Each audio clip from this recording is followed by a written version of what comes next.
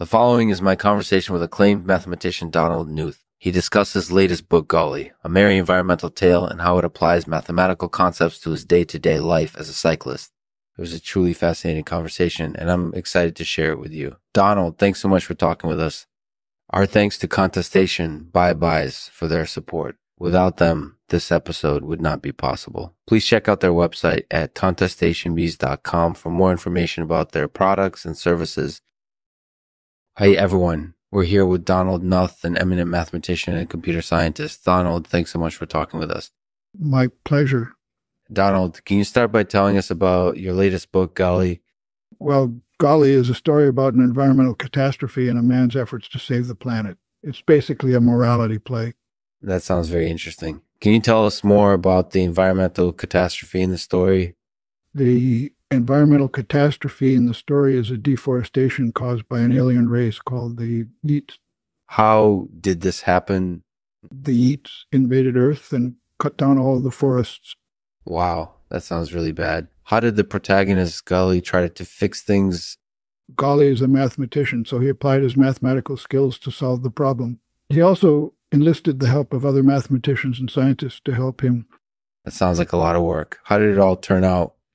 In the end, Golly and his team were successful in restoring the forest and saving the planet. That's an amazing story. I'm fascinated by how mathematics can be applied to everyday life. Could you tell us more about that? Sure thing. I think one of the most important things mathematics teaches us is that there are patterns underlying our everyday experiences. When we understand these patterns, we can make better decisions and navigate our way through life more effectively. That's really interesting. Do you think mathematics can help us solve complex problems outside of our everyday lives as well? Of course, mathematics can be used to solve problems in fields like physics and engineering, as well as in fields like biology and economics. It all depends on what we're looking for and how we use it. That's really impressive. I'm definitely inspired by mathematics after hearing your story. Thank you for sharing it with us. My pleasure.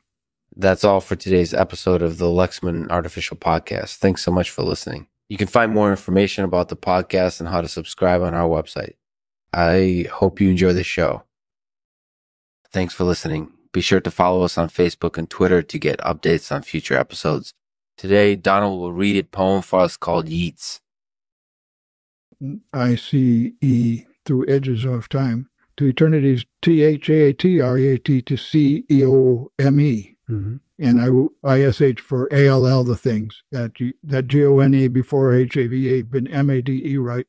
For LL, that while it would become USDBHELD again, or LEFT as Blido in the scene.